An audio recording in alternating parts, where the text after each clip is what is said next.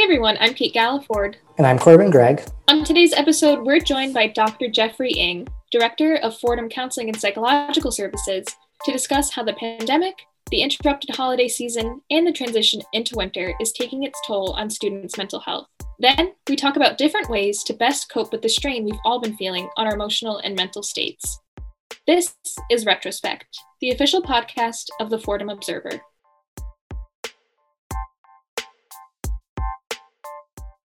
We are now joined by Dr. Jeffrey Ng, Director of Fordham University's Counseling and Psychological Services. Thanks so much for coming on Retrospect today. Oh, thanks for the invitation. Happy to be here. Yeah, we're so happy to have you on. So I think what we want to talk about today is this really difficult meeting of all these different issues that I think are having such a severe toll on so many people's mental health. Obviously, the pandemic has taken a real emotional it's had a real emotional and social effect, on most people, in addition to the obvious toll that it can take on a person's physical health.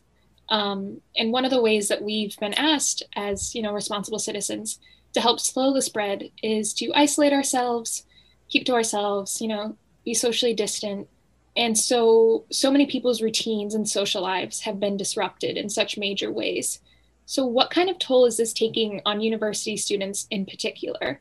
For instance, I think I can speak for Corbin and myself when we say that it kind of feels like we're losing this essential, unique time that is specific to the undergrad experience, right? And that we're missing out on so much. Yes. And so how is this impacting students in particular? And then, of course, people at large. Yeah. I think you captured it really well, Kate. I think you used the word that folks have lost out on a lot of different things and that so many things have been disrupted. And I think that's the primary thing that students are struggling with right now. And maybe all folks too, is this idea of loss.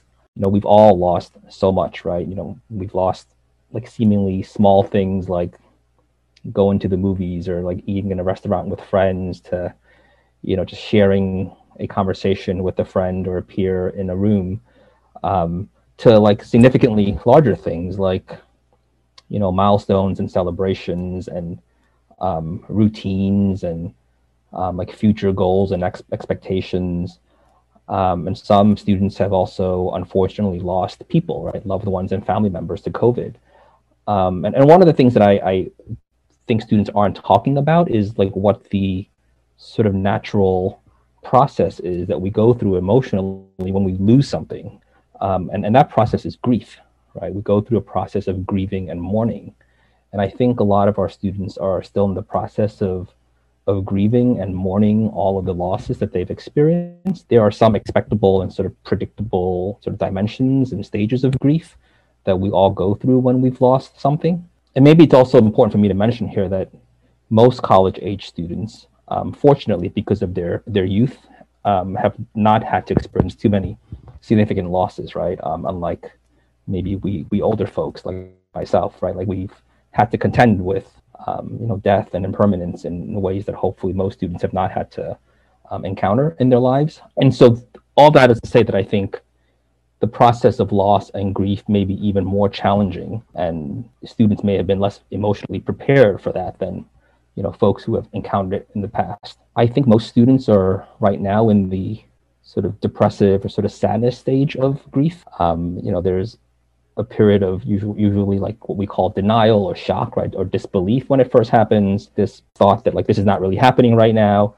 And then that usually progresses to some anger about what happened. Sometimes there's a bargaining, right? Or an attempt to sort of negotiate the realities of the situation. And then most folks will shift into this sort of sadness or sort of depression stage of grief. That's where most folks spend the most time in their grieving process. And I think that's where a lot of students are at right now. They're just sort of saddened by and still trying to reconcile all the losses that they've experienced. Eventually, most folks, when they're grieving, they go and shift into a phase of acceptance or reconciliation, right? They come to terms with the loss. There's usually growth and existential kind of meaning making that happens in that stage. But I think the fact that the pandemic is so uncertain and we don't really know yet when it's going to end, there's no finality to it right now, that it makes shifting to that stage a little bit harder, right? And it leads to what we refer to as anticipatory grief, right? This like idea of sort of planning ahead for potential losses that haven't even happened yet, and understandably leads to like this sense of like sort of impending doom, right, or dread or foreboding, that I think we're seeing a lot of our students experiencing and reporting right now. And not just students, but perhaps a lot of us as well, right? So that's a really long answer, Kate, to your curiosity about what students might be experiencing right now. I think the other significant loss that our students are still trying to navigate is, you know, what you referenced earlier, right, about these sort of connections with each other. And I want to clarify that I don't think students or, you know, really any of us have lost the opportunity to connect. Like, we know how to connect, right? And our Gen Z adults know how to connect. They're very fluent in technology. They're doing a lot of what we're doing right now. And there's other modalities they're using to stay connected. But I don't think those connections are, for lack of a better word, like as nutritious as the other kinds of connections that we're used to having pre-pandemic, right? There's a lot lost, right, through screen-to-screen interactions. And I think what a lot of us have lost, students included, is a sense of like emotional, maybe physical, maybe also like sexual intimacy and resonance and attunement that is really hard to replicate through Zoom or through Skype or through some other virtual format. Students are also feeling that loss, the loss of like emotional and physical and sexual intimacy. When you were going through kind of the stages of grief there, I think one of the things that, for me personally, I felt what kind of near the start of the pandemic when everything was happening was definitely like, I went home and it all happened right before spring break. And it was like, oh, spring break will be a week longer. Right. And it was kind of just like, this isn't going to be that big of a thing. 2 weeks. Okay, we'll slow the spread and then we'll all come back and things will be okay. Yeah. And then after that, like I had gotten on the plane, and then when we had touched down and I was able to turn my phone back on, I got like the messages that I was like, okay, we're out for the semester. Yeah. It was like, okay. And at that point, it was kind of, I felt mad. It's like I had left everything. I had left like those social connections that I had known. So I think that when we're talking about this kind of loss and then this, it felt like sudden isolation. And maybe not isolation fully socially, just like being so physically distant from everybody. And the experience of losing something and grieving is compounded by the increased sort of disconnectedness that we feel with each other right now. You know, we usually lean on our loved ones when we're grieving, right? And that's so much harder to do right now. So to me, it's just not a great sort of recipe. I think the fact that there's less access to the folks that we love and care about and that we tend to lean on for support just makes it so much harder to cope with the grief. Yeah. So if we were to expand on this kind of idea of like physical distance and those kinds of things more and talk about different maybe strategies for coping with, maybe despite not being like fully socially isolated, you can still see like your friends' Instagram feeds, you can still see your friends over Zoom. It's kind of different. So can we talk kind of about how to deal with that, like how students can cope with the fact that things are different now and moving forward and working through that? Yeah, you know, I think we're all in a situation now where we have to think a little bit more out of the box and be a little bit more creative with figuring out how to stay connected with each other in ways that are really restorative. And even though the recommendation, right, is that we try to do as much as possible virtually, there are still opportunities perhaps to see each other in person, right? You know, with all the restrictions and, you know, recommendations in place, right? You know, distancing and mask wearing, etc. I know it's a little harder now with the weather being cooler, but you know, some of these things can be done outdoors. And so I think all that is to say that if it feels easier sometimes to just turn on the computer to connect with someone when it's possible to maybe see someone live and in person, right, in a safe way, right, to maybe think about leaning into the latter, right, rather than just like defaulting into the more convenient way of connecting right now. Yeah. And I mean, speaking to that point personally, I also think that it just is harder emotional work to connect virtually. You know, I think like intimacy for a lot of people is just spending time together, being in one another's presence. Like last year, I lived with 5 other girls and we were all pretty close. And a large part of our closeness was just coexisting together. And so it's so much more difficult to maintain those relationships in these very focused, dedicated time slots where all your attention is on one another. And I just don't think that's as sustainable. Right. So I agree. Yeah, that's something that I definitely struggled with. I think for as helpful and important and useful as technology is to help us connect now when we're all apart, especially back when pretty much everyone was in different states scattered all across the country or the world before anyone returned to campus. I think that was really difficult, and kind of making the time was harder than it would be in just kind of a natural way to go grab lunch with someone or hang out Right. in the res halls or anything like that. So that too has been Yeah. an issue. No, it definitely requires more planning and mental and emotional energy now than in the past. Yeah. Yeah. The other thing that I would also suggest is to take advantage of the folks that are already in your bubble, right? Whatever that bubble is and whoever's in it, and assuming that there are folks that are supportive and that you feel connected to and safe with, right? To try to leverage those opportunities with the folks that are in your familial or social bubble. Yeah, absolutely. Yeah. Another point that we kind of wanted to touch on was, I think, a big issue for a lot of people, as well as isolation and all of that, is kind of the lack of control that we feel that we have. We can't, there are certain things that we can do to help alleviate the pandemic as much as we can, but I think there's been a lot of loss of trust in institutions, in the people that are meant to make decisions for us and look after us, on a political level, on a governmental level. And there's this feeling as you kind of open and reclose and rules change and everything. And there's just no clear answers as to when things are kind of returned to normal or even what normal will ever be again. But there's just a loss of sense of any control. And I think that's really difficult for people. So what are some ways that we can kind of try and take more control over our lives, or at least cope better with the lack of control that we have, and sort of deal with that? Yeah. I mean, I think you kind of like hit the nail on the head there, Kate. I mean, there are some things that we realistically can't control, right? Including, what the global course of the virus is, right? Right. And, how some institutions and leaders and health agencies may respond or not respond to what's going on.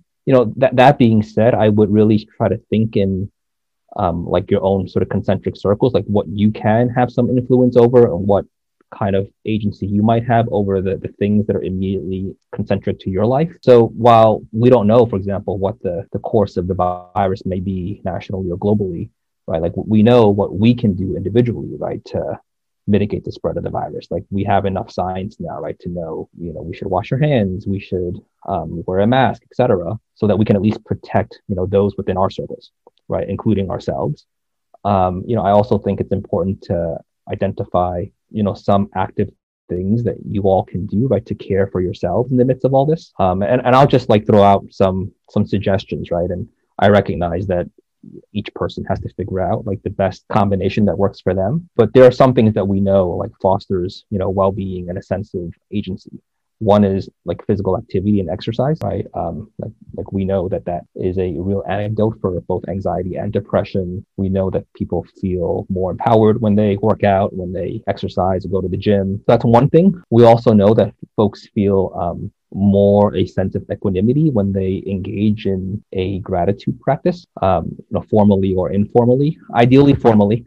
Because sometimes when things are informal, folks get a little lax with it. It's important, I think, to engage in some sort of practice where we intentionally remind ourselves of some of the positive things that occur in our lives and that we have in our lives, especially, offset and counterbalance like all of the negative things that are going on right now. The mind already tends to gravitate towards negative events and experiences. And so we actually have to do work, right, to counterbalance that.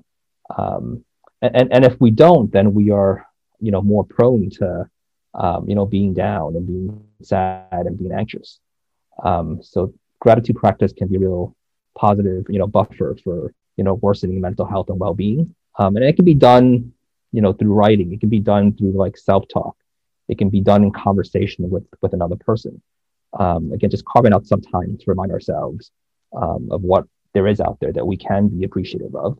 I also think the other thing that we can control, which contributes significantly to improved mental health and well-being, which I know is incredibly hard to do from what we hear from our students and also for ourselves, is to be a bit more discerning and limiting with our social media. Like we, of course, want to stay informed about what's going on in the world, but we also want to make sure that we don't feel like flooded, right, and overwhelmed by all the information that's out there. There's a lot of negative information out there right now, and we can access it 24/7, right? So essentially, we can decide or choose to be like vicariously traumatized 24 hours a day, but we can also choose to not be that way, right? We can choose to maybe be more like intentional and limiting of the news that we're exposing ourselves to. And similarly for social media, there's many perks of social media, but there's also some downsides, right? That I'm sure you all are aware of. And so just being a little bit more deliberate and intentional with our social media use, with our news consumption, I think can also provide us with a sense of sort of control about our internal state and our internal temperature. I also think it would be interesting to kind of go into the specific time of year that we're kind of entering. So it's the holiday season. Mm-hmm.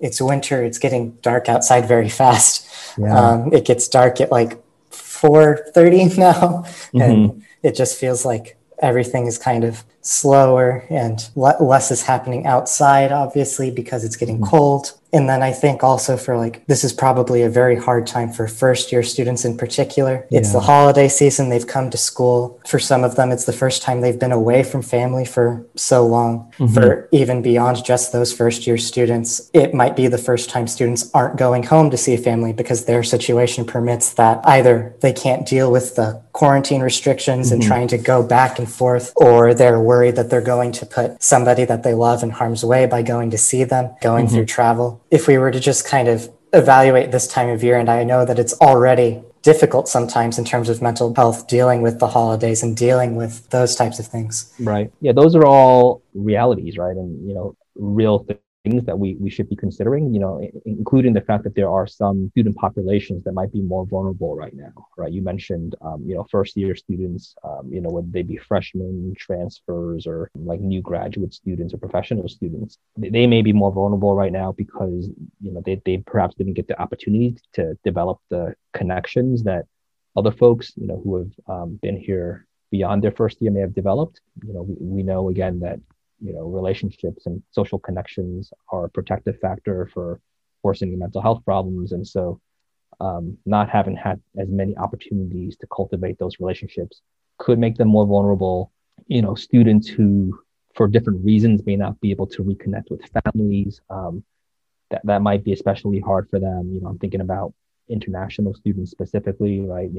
Because of some of the travel restrictions and the extended separations from families and loved ones and their culture and their language of origin, like that might be especially hard. And these might be folks that need to take special steps, right, or additional steps to preserve their mental health and well-being. So some of the suggestions that I mentioned earlier, it might be especially important for them to take up or to double down on some sort of practices, right, that bolster their mental health and well-being. And I think for folks who are not in some of these student populations, and I can name a lot more that might be especially vulnerable too.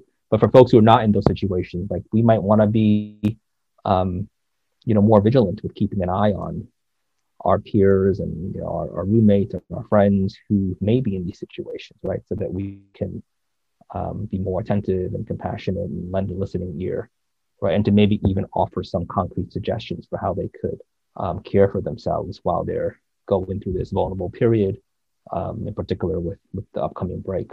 Absolutely. And so I think just to kind of transition into our final point, I would love for you to explain a little bit about what CPS resources are available for students, maybe what the process looks like for setting up an appointment with a counselor, if that's different for in-person students and virtual students, and kind of how students can reach out to CPS. Sure. Well, right now they can reach out in three ways. They can email us, although we don't actually publicize a general CPS email. Most folks will email either myself or one of our associate directors on one of our campuses. But most students reach out either by calling our office or by just walking in. We're physically still open, and we have been all semester. And so when students reach out to us, if they're interested in beginning counseling or receiving some other mental health service through our office, we usually schedule them for an initial screening appointment that takes about 30 minutes. We have always done those over the phone, even pre-pandemic, is trying to get a better sense of what our students are going through at that moment and figuring out over the phone with them how we can be most helpful and what the best next steps are. And then following that initial screening appointment, a clinical decision will be made and communicated in collaboration with that student about what the best next steps are. And usually that involves receiving some sort of service in our office. Sometimes it involves something else, including possibly a referral, right, to a community provider if we deem the student to require more specialized or more intensive care. And so that's how they connect with our office initially. The other way that they can reach out to us is by just calling and saying that they need to see somebody immediately for a more urgent situation, and they'll be scheduled for either an in-person or virtual crisis intervention walk-in appointment.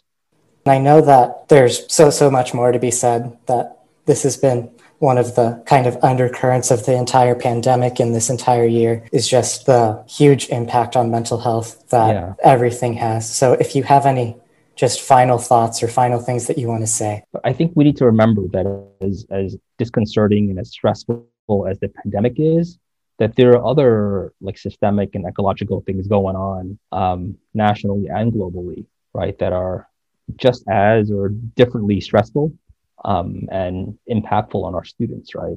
One of those very recently, maybe not very recently, but it was captured in the most recent sort of election is just our political environment. Our social political environment has been challenging for a good number of our students, like our longstanding and sort of more entrenched struggle and reconciliation with racism and other forms of systemic oppression has also been troubling and challenging for a lot of our students.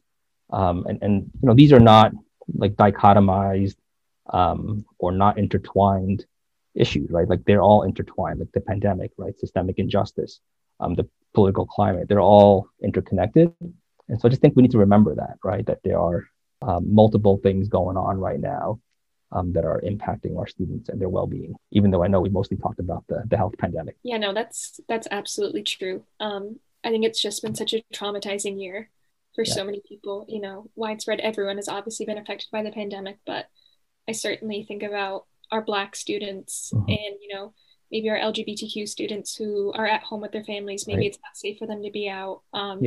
Yeah, certainly thinking about those communities. Yeah. What an all around difficult year it has been, Yes, it's been a challenging year on many fronts. Yeah. This was a really excellent and valuable conversation. We really appreciate you coming on. No, for sure. Yeah, for sure. And, maybe another time we'll unpack some of these other pandemics that have been with us for so much longer than COVID-19, because, our students on many levels have been struggling with those long before like the racial trauma that unfolded this summer and long before BLM.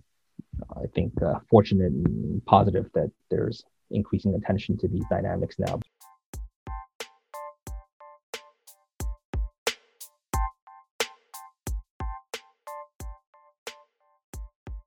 This has been Retrospect. Thanks once again to Dr. Ng for taking the time to come on the podcast to talk about student mental health and the many resources offered by CPS. We hope that this episode will serve as a valuable resource to all of our listeners who might be understandably finding themselves struggling during this incredibly difficult time. We are off next week for Thanksgiving, so until next time, I'm Corbin Gregg. And I'm Kate Galliford. Please take care, be well, and we'll see you again after the Thanksgiving break.